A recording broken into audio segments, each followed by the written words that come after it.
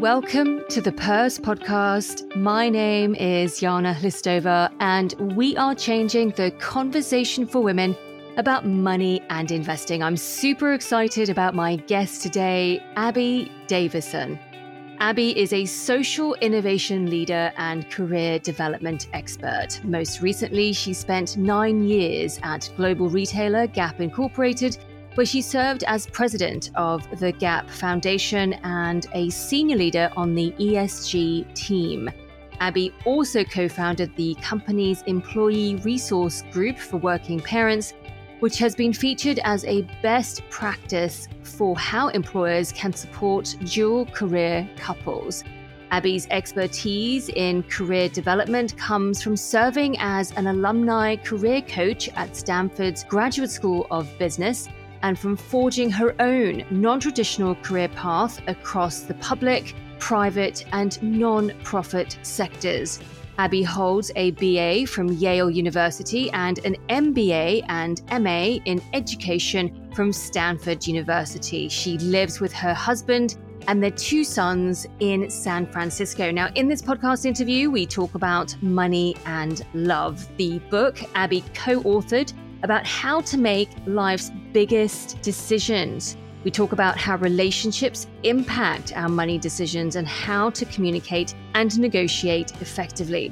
Abby takes us through the 5C decision-making framework and applies this to 3 life events. The first is choosing a mate or choosing whether to marry. The second is combining family and career. And the third is deciding whether to break up or indeed to divorce your partner. We also talk about how gender norms play into these decisions. And to finish up, we talk about how to create that win-win situation for yourself and for your loved one. Please note that this podcast interview is for informational purposes only. We do not provide investment advice. I hope you enjoy this podcast interview.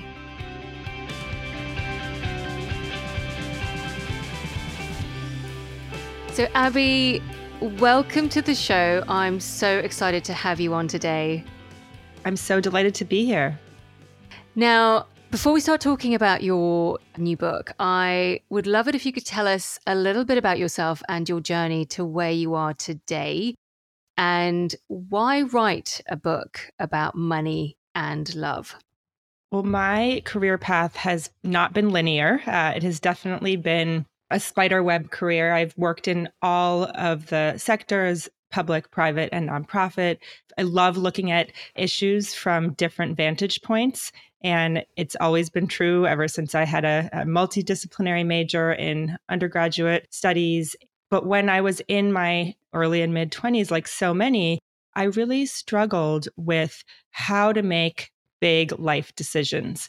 It just felt like nobody had told me how to think about, do I move to a new city just because I want to live there, even if I don't have a job there? Or if I'm dating someone and things are going well, how do we take our relationship to the next level? What does that even mean?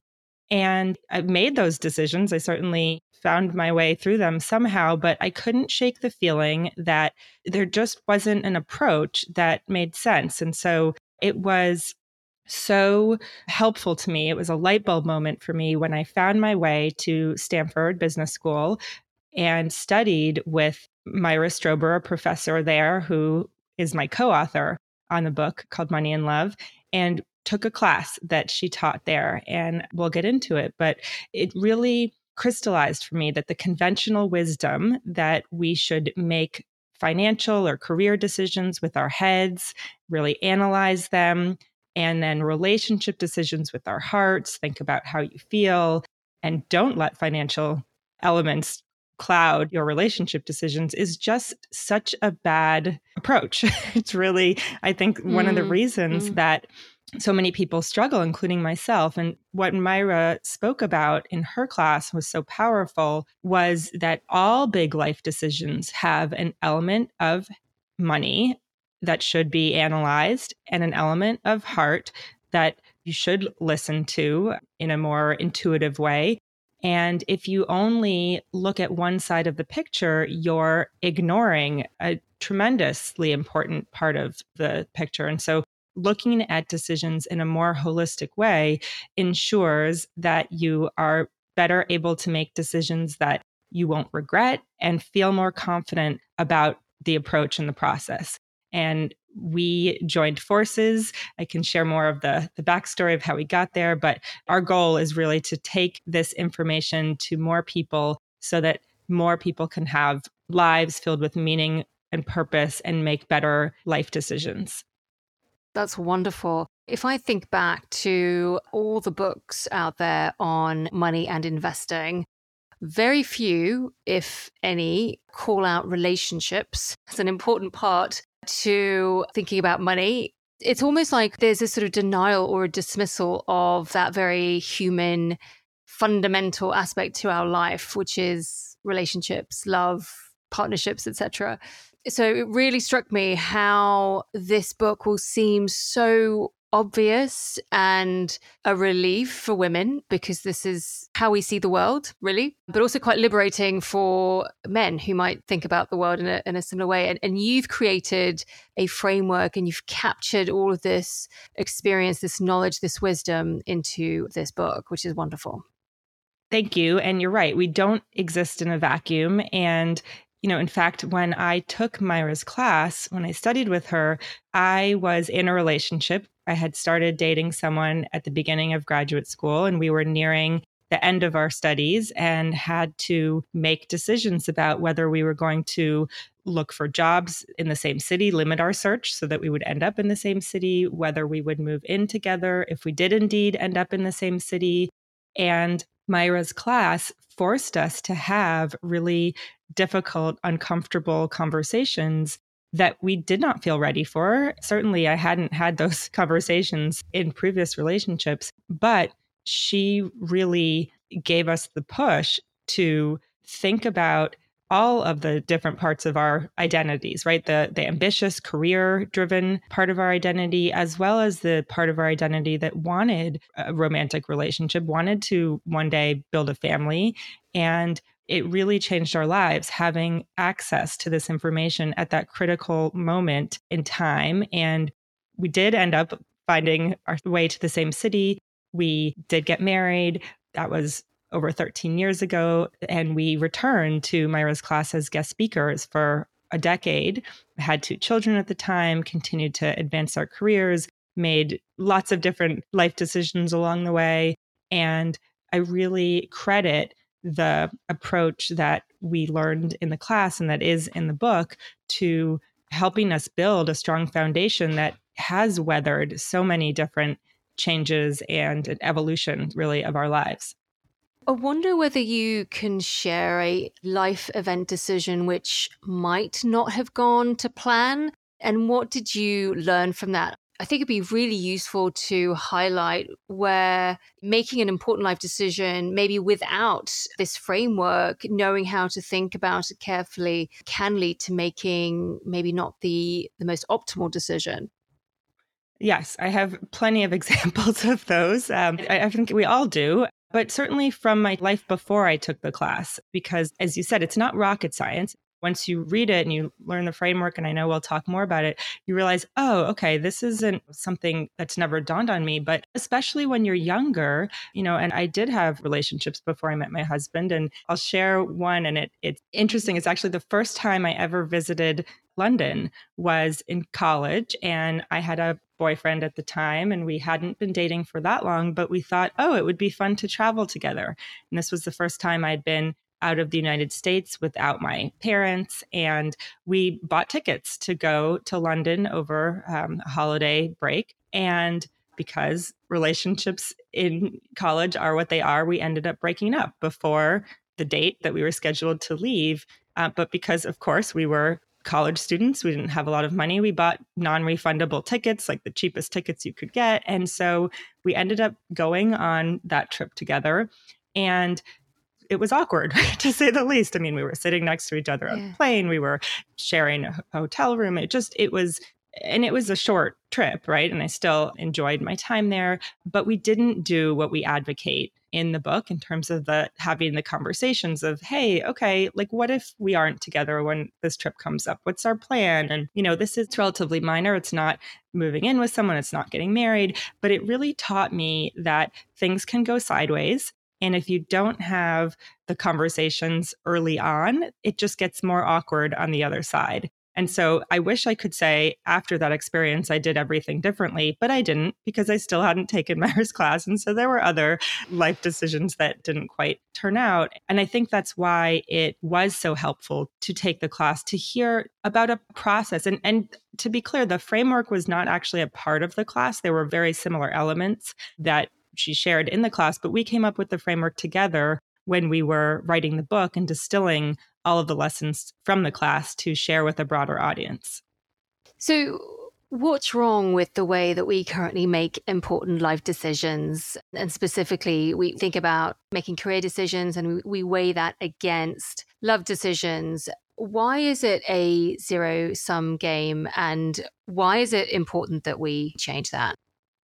Well, we have, as I mentioned, this conventional wisdom that teaches us to separate decisions about our career and our finances from decisions about our relationships and love. And when they're separated, they do seem to be more competing and pitting them against each other. And it's similar to this image that I love to have in mind when I get into heated conversations with my husband today, where it's like, it can seem like it's kind of you against them, right? They have an opinion, you have a different opinion, and you're the enemy, for lack of a better word. Yeah. And instead, a way to think about it is there's a problem and you are united against that problem, and your job is to find a solution. And so if you see the relationship decisions and the career decisions not as pitted against each other, but as parts of your identity, hats that are equally important for you to wear, then you can find a way to find solutions that aren't zero-sum game solutions that kind of grow the pie, if you will, and are able to help you have the life that you want, as opposed to feel like you're constantly choosing between suboptimal options. That's so important. The other thing that came to my mind about this is that very often we get unstuck when we lack clarity about what we want, and we therefore don't know what questions to ask ourselves and what questions to ask others. And if our partner has more clarity, it may be that it feels like the right thing to do is to go along with their decision. But in the medium to long term, this may not be right for us. And then also thinking through consequences and multiple scenarios can also be difficult. What are your thoughts on this? Yes, the clarity piece is so important.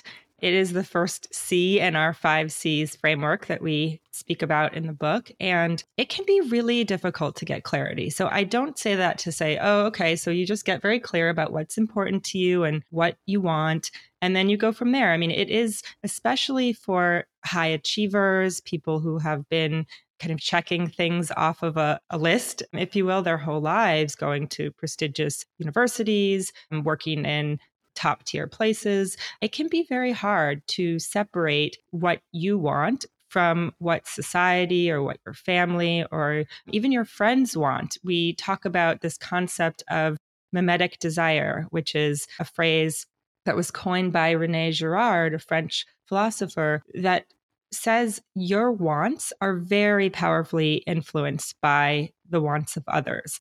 And so if you are renting a place to live and you're very happy renting, but all of your friends suddenly start buying their own homes, you might suddenly think, oh, should I be looking for a place to buy? I guess that's what we do right now. So I should put that on my list for something I want.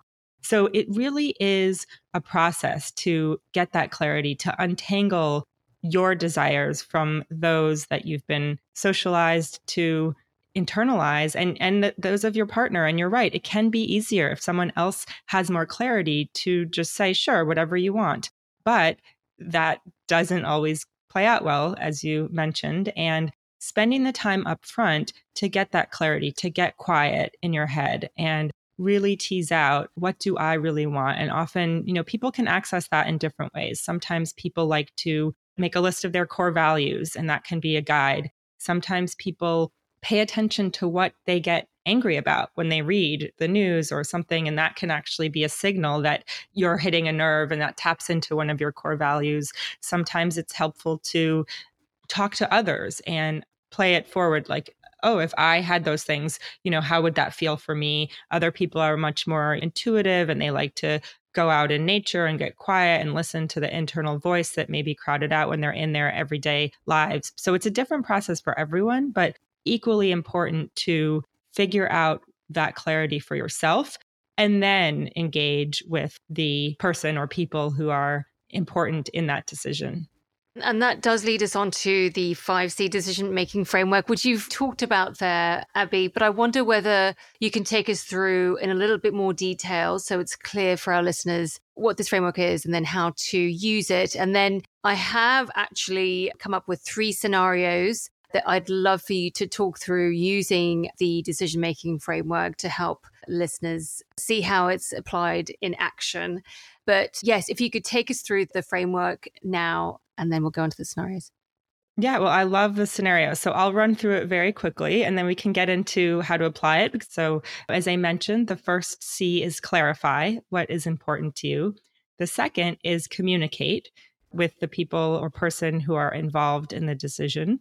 The third is to generate a broad range of choices. The fourth is to check in with friends, family, and trusted resources. And the 5th C is to examine the consequences in different time horizons. So short-term consequences, medium-term, and long-term consequences. Okay, amazing. All right, let's go on to the first scenario then. And this is taken from your book as well. So choosing a mate and also thinking about whether to get married or stay unmarried.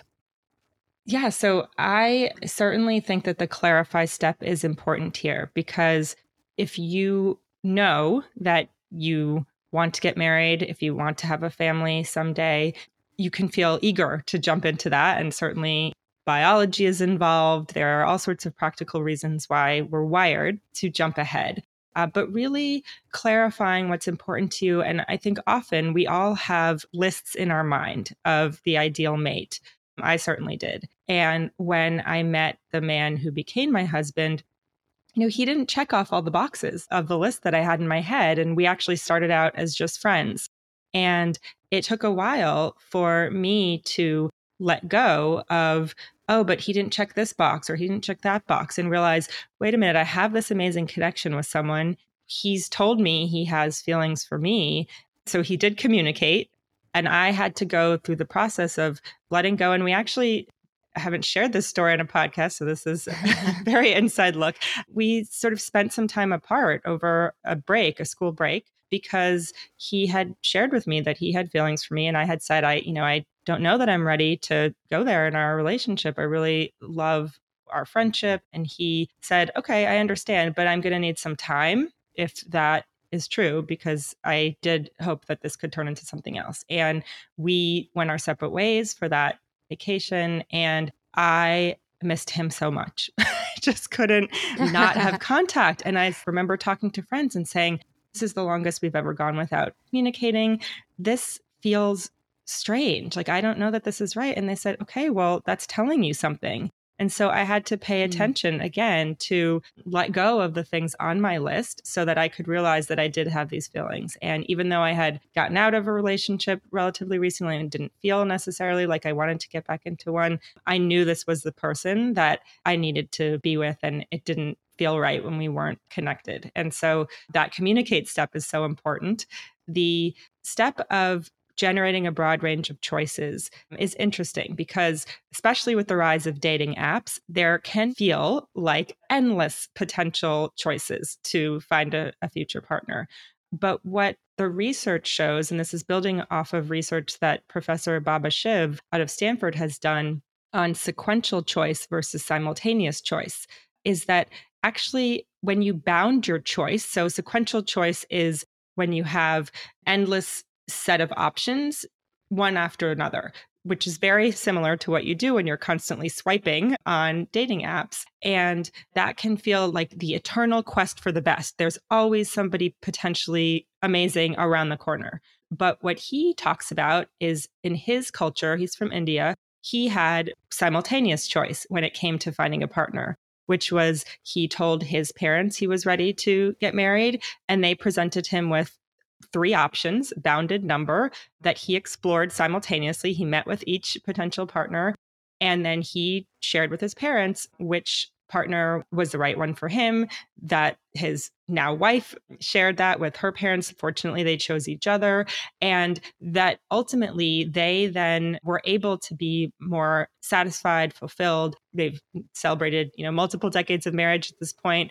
And I think we do ourselves a disservice when we see this sort of unlimited choice in our dating pool, because actually there is research that you really want to bound your choice, which I think is fascinating and very relevant to this topic. So the check-in step comes when you maybe have somebody who you're already dating and you're trying to decide, is this the right person for you? One thing that can be helpful is to ask people who have relationships that you admire. So people who are in your life, doesn't need to be your parents necessarily. It could be other relatives, mentors.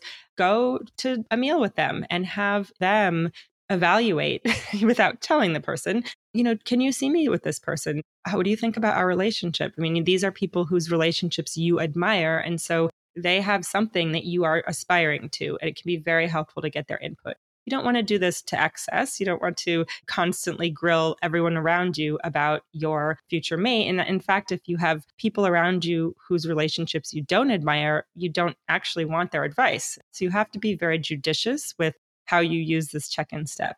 But the consequences step is also crucial here, because often we get very focused, and humans have a bias towards short-termism. I mean, that's just our nature.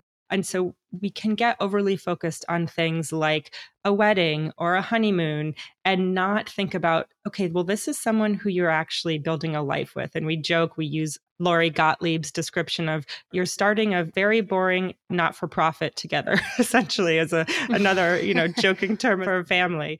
And you really need to think about pressure testing your relationship, thinking about how you can not just focus on the short-term kind of giddiness that we all feel at the beginning of a relationship. Sometimes travel can be helpful to, again, put yourself in a kind of a pressure situation where things can go wrong and you'll have to bounce back and be resilient and see how your relationship can weather that. Certainly people who went through COVID lockdowns together got a front seat view into that as well. But this is a place where the consequences step can be very helpful to think about how your relationship might be several decades forward from the moment that you're making that choice. This is great advice. There's so much there. And I think what you're demonstrating there is just how much thought needs to go into it. And it's important to sort of step out of yourself and seek that other perspective, and especially from people that you admire or who might in some way represent the life or the relationship that you want. So yes, this is all fantastic. Right. Second scenario then is combining family with career. And this is especially important for women because, as we know, women still tend to take up the majority of childcare, or they certainly tend to take part-time work if they're raising a young family. And there's often that difficult decision-making around to what extent women can actually continue to progress with their career and have a family at the same time. Yes, there's so much pressure, and the workplace is still not set up for caregivers of any sort, whether you're raising children, whether you're caring for aging relatives, or increasingly many of us doing both. So it is very important to get clarity ahead of time about why you want to work, what is important to you about maintaining a career, and have that in your mind, because it is not for the faint of heart. It is, my kids are now almost 8 and 10. And so we've been in this for, a decade or so.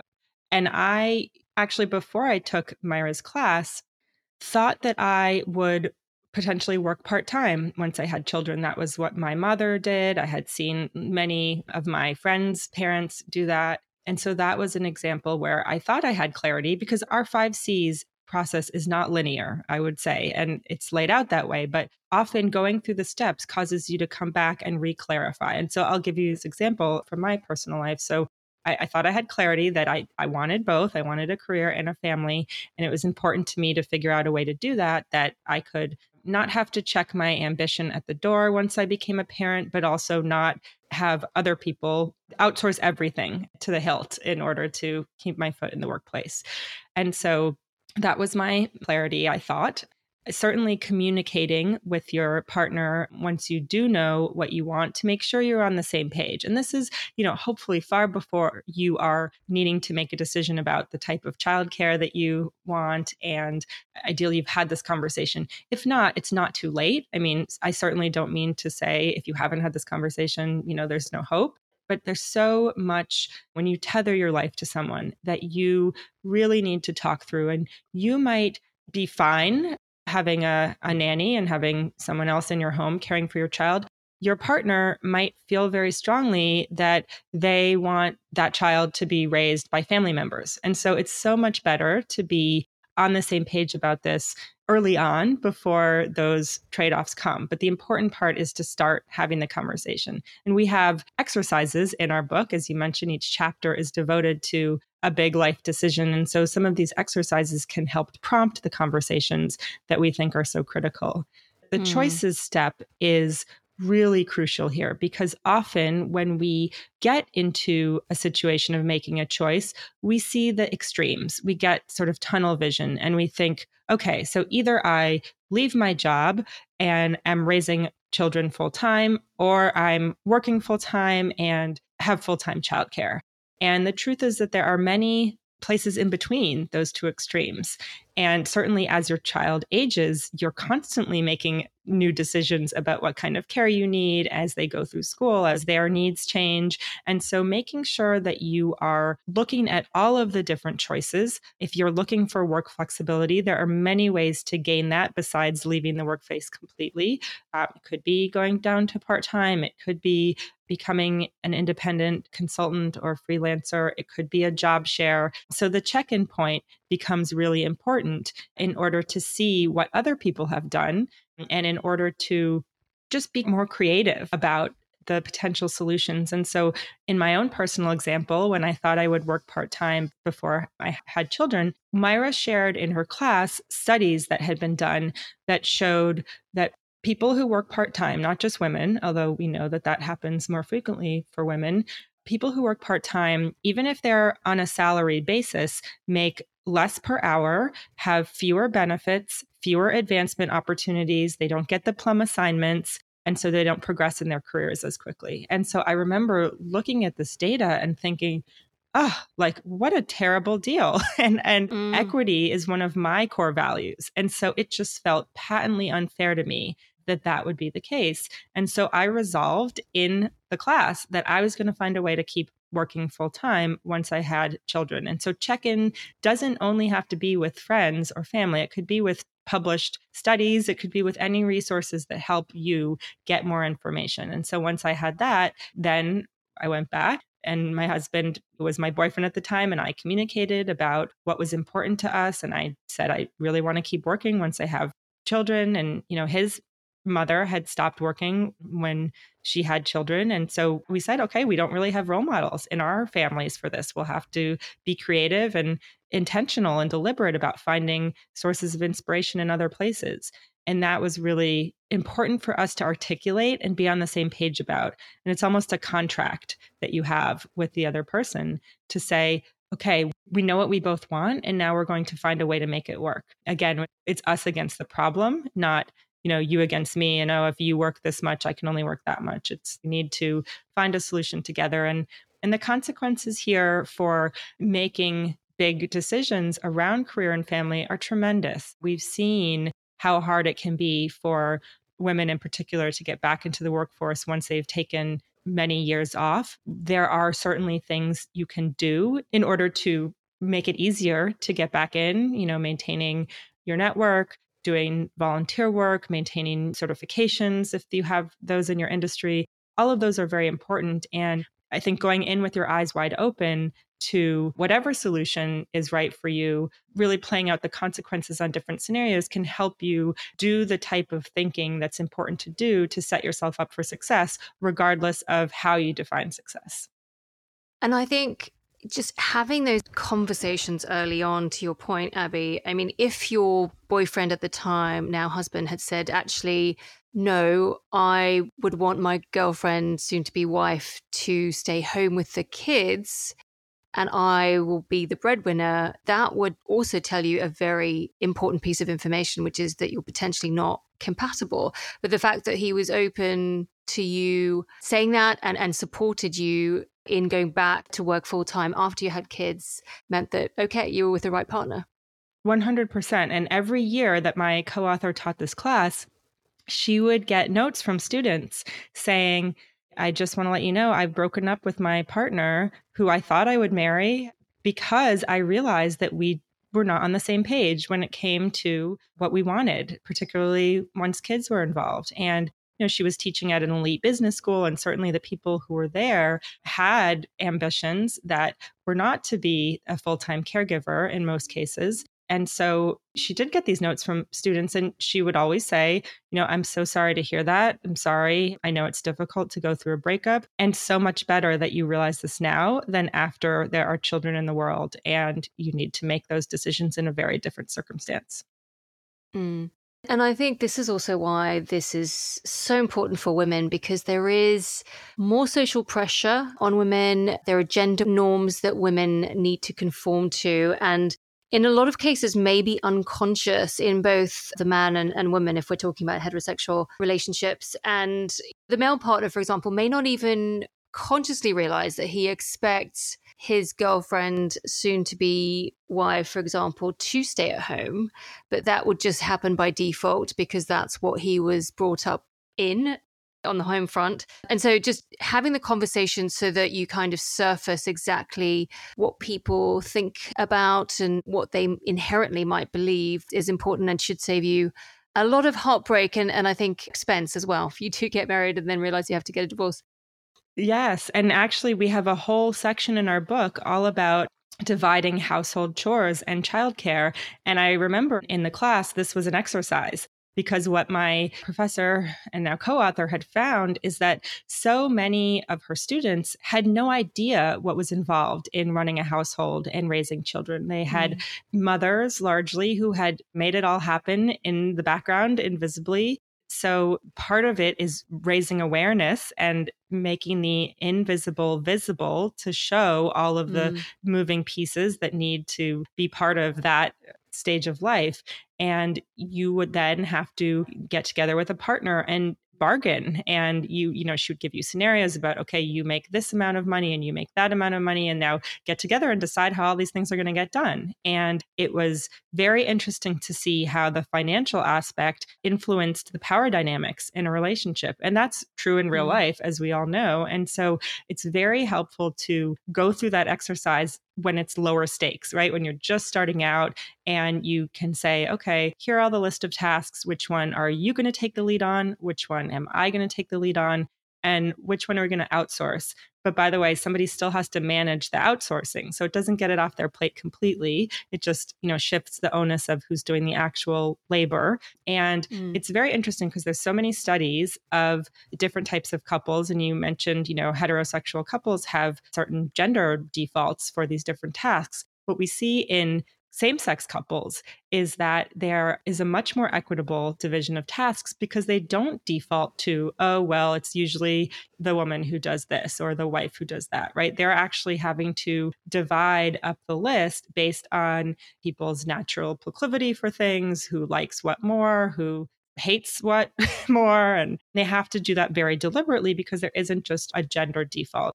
And I think it's very instructive and certainly an exercise that everyone should go through multiple times. We talk about Eve Rodsky's book, Fair Play, a lot in our book. And she has a very specific method with 100 cards that you go through and divide up. And the goal is not to get to 50-50 at every given moment. It's so that it feels fair and equitable to the two people. And that could mean that for a period of time, when I was writing this book, for example, my husband took on significantly more than his fair share of these tasks when it came to household and childcare labor. But we had discussed that and he had offered to do that. And we knew it was temporary, but it needs to be a deliberate conversation. Otherwise, it can lead to resentment and, as you said, really sliding into gender-based defaults. Yeah. Now, we can move on to scenario 3. We've touched upon this already, which is deciding whether to break up with somebody or divorce a partner. And this is difficult for a number of reasons, but it usually does also have financial ramifications, especially for women. Yes. And my co-author has been through a divorce, and she has very strong perspectives on what's important based on her experience and the research out there. I mean, certainly clarifying whether this is just a bump in a relationship and an issue that can be resolved, or whether it really is an intractable problem that can't be resolved is important. And often you need a third party who can help. I mean, we are big advocates for therapists, for marriage counselors, for trained professionals of any sort who can be helpful in that, especially if you are just reaching a sticking point with your partner and going around and around in circles. The communicate step is so key because how you communicate in a breakup or divorce really sets the stage for the type of relationship that you are going to have afterwards. And my co-author really advocates for, in the case of divorce, amicable divorces, where, especially if there are children involved, you are not trying to say all the things that are in your mind and you just want to get them out. The goal, if you clarify, if the goal is to have an amicable relationship on the other side so that your children don't feel they need to choose between one parent or the other, it changes how you would communicate in a relationship. It changes what your approach will be in negotiations. It changes all sorts of things. And so if that is the goal, which we advocate, if there are children involved, it should be. There's certainly exceptions, but in many cases, it could be an important goal to keep in mind. And then that would really affect the tenor of the communication.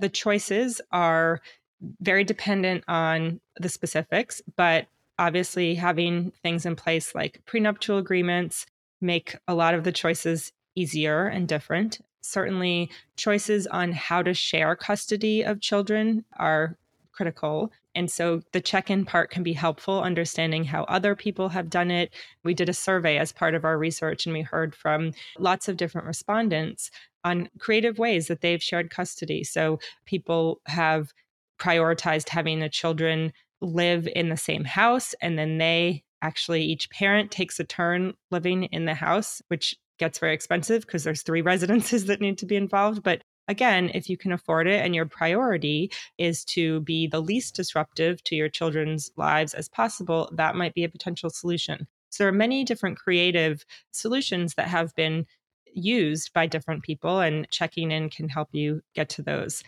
And consequences is a hard one, I think, because of course, in the short term, the consequences can be devastating. But this is a place where it is very helpful to play out the medium and the long-term consequences. And Myra tells the story of how when her first husband asked her for divorce, he said, "You're going to thank me." And she said, "What kind of statement is that? Of course, I'm not going to thank you for breaking up our marriage." And she had been married over a decade at that point.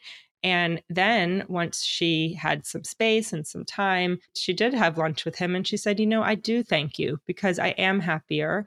And she ended up getting remarried and had a very happy second marriage. And so it is one of those things where you're in it, you really only see the short term, but knowing that, others have gone through it and something that is so painful in the moment can actually lead to greater happiness in the long run can be helpful to hear. That is very positive. It's difficult to see that, I think, for people who are in the midst of a breakup or a divorce. But yes, it's important to keep that in mind. As you were talking there, Abby, I was just thinking about, at the end of the day, it comes down to having the courage, doesn't it, to speak up, to spend the time to really understand who you are, what's important to you, what your values are, and then to share those with your partner or potential future wife, husband, etc., and not to leave these very important conversations to chance and kind of shrug your shoulders or leave it to your partner to make a decision for you about something that has a lot of impact. I keep thinking about the word courage and being courageous to have these conversations, just how critical that is. It's so true. Maybe that should be a 6th C, because the courage, it's important in all of these steps, frankly, but particularly the communicate part. And I would say the where and the how that you communicate makes just as much of a difference as the what. And so for any of these, high stakes conversations, what we have found is not just bringing it on your partner as you're brushing your teeth about to go to bed or trying to rush the kids out the door at the beginning of the day for school. Really, making it an appointment. Treat it like you would any serious conversation at work to say, hey, I'd love to talk to you about something that's been on my mind. Is there a time that we could do that this weekend? Or, that would be good for you, and put it on the calendar and prioritize it. Leave your phone in the other room. Make sure you're really listening, because I think often when we have something to say, we just want to get it off our chests and we sort of blurt it out. And then we're already thinking of the next thing, but really listening to how your partner responds. And, my co-author likes to say the clarify and the communicate step are sort of a dance, because what they say might actually influence you and help you re-clarify something. And you really have to be open to that. And so if you can go outside your day-to-day, and my husband and I have had good luck having these conversations on a hike. We live in Northern California. One of the reasons we love it here is that we have access to so many beautiful trails to hike on. And so we'll often, if we have something big to sort out, go out on the weekend, let our kids run up ahead. And when we find ourselves not in the thick of our lives with piles of dishes in the sink and laundry that needs to be folded, we're able to think more expansively and treat each other more generously. And it's another really important point in the communicate step, is to give the other person grace. This is someone who's very important to you, who you've really decided to spend your life with. But often it's the people who are so close to us that we sometimes take for granted, or we assume what they're going to say. And so we don't, even give them the generosity to say it. And so as much as possible, and I know all these things are very easy to say and hard to do. I certainly experienced that personally, but having the courage to be vulnerable, to let them see inside your deepest desires, can really strengthen the relationship on the other side. What if your partner doesn't have self-awareness? And what if they struggle with communicating how they really feel? Because in addition to needing to be courageous and wanting to communicate, you do need to have the skills to be able to communicate in a way the other person can understand and receive. What happens then? What if your partner doesn't have the self-awareness and doesn't have the communication skills? What do you do then? Yeah, I mean, it's very tricky, I would say, and it's a practice, right? So it's not to say that these conversations are going to go perfectly every time. In fact, they don't. They often really do not go well, and you have to come back to them. But if you really think that they could benefit from someone else besides you giving them real feedback about their communication styles, that could be a recommendation too, is to say, we've been going around in circles. I have a hard time listening to you. The benefit of going through graduate school with my partner is that we have this shared language. And so we took another class called Interpersonal Dynamics. That was a very helpful class. It's affectionately known as touchy-feely to people who went to Stanford, but it talks a lot about effective communication and effective ways to deliver feedback. And there are resources out there. And so maybe even suggesting to your partner, I feel like we could have better conversations if we had some shared terminology. Maybe we could read this book together, right? Maybe we could watch this TED Talk. Like, there's endless resources out there, but sharing a little bit about why their communication style is hard for you to hear, and then suggesting a resource that you could watch or listen to or read together, and then using some of those things to say, I'd love to see if we could use some of these techniques in our next conversation and see if they make a difference, right? It's just experimenting, but having the clarity to know, okay, it's worth it to invest in this with this person to see, right? And if you have done that for months or years and you're not going anywhere, well, that's actually telling too. So then you have a different set of choices. That's right. That in itself is a qualifier. If your partner doesn't see a problem, or if they are resistant to change or to getting help and maybe going to see a therapist, if that's what's required, that is telling you something very important too.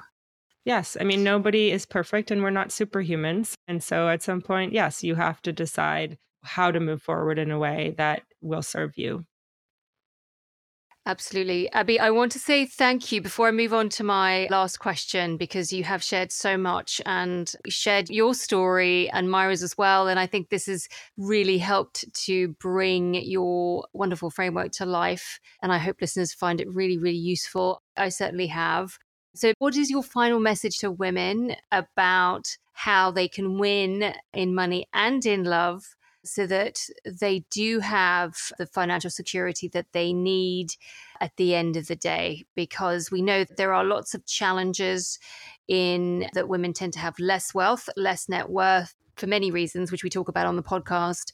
But I think everything you've shared today should help really create that useful framework for many women. What are your final thoughts to women about this? Well, I love this question, and I would answer it in two ways. One is you need to define what winning means to you. So again, that's that clarify step. What does it mean to win in love and business? What does that look like? Your vision is not going to be the same as someone else's. And so make sure you have done that self-reflection and have that vision for yourself.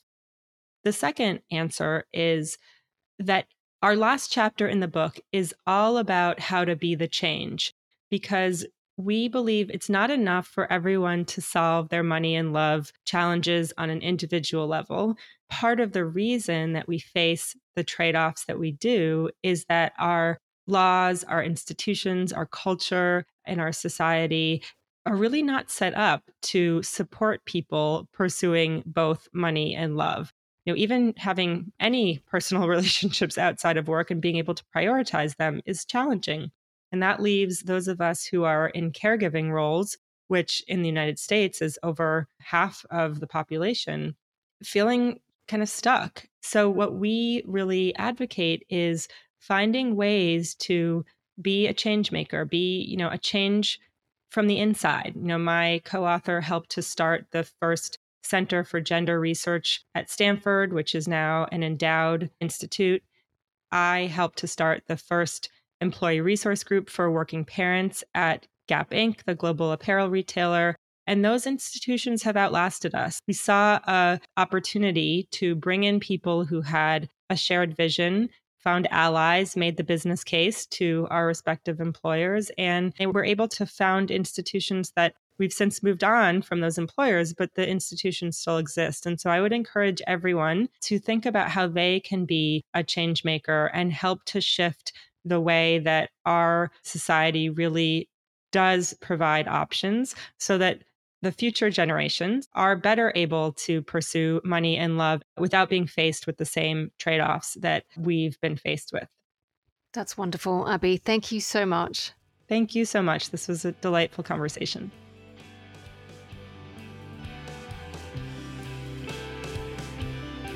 Thank you for joining me today. If you would like to connect with me, you can find me online at Join the Purse, or you can subscribe to our newsletter, jointhepurse.substack.com. Until next time, goodbye.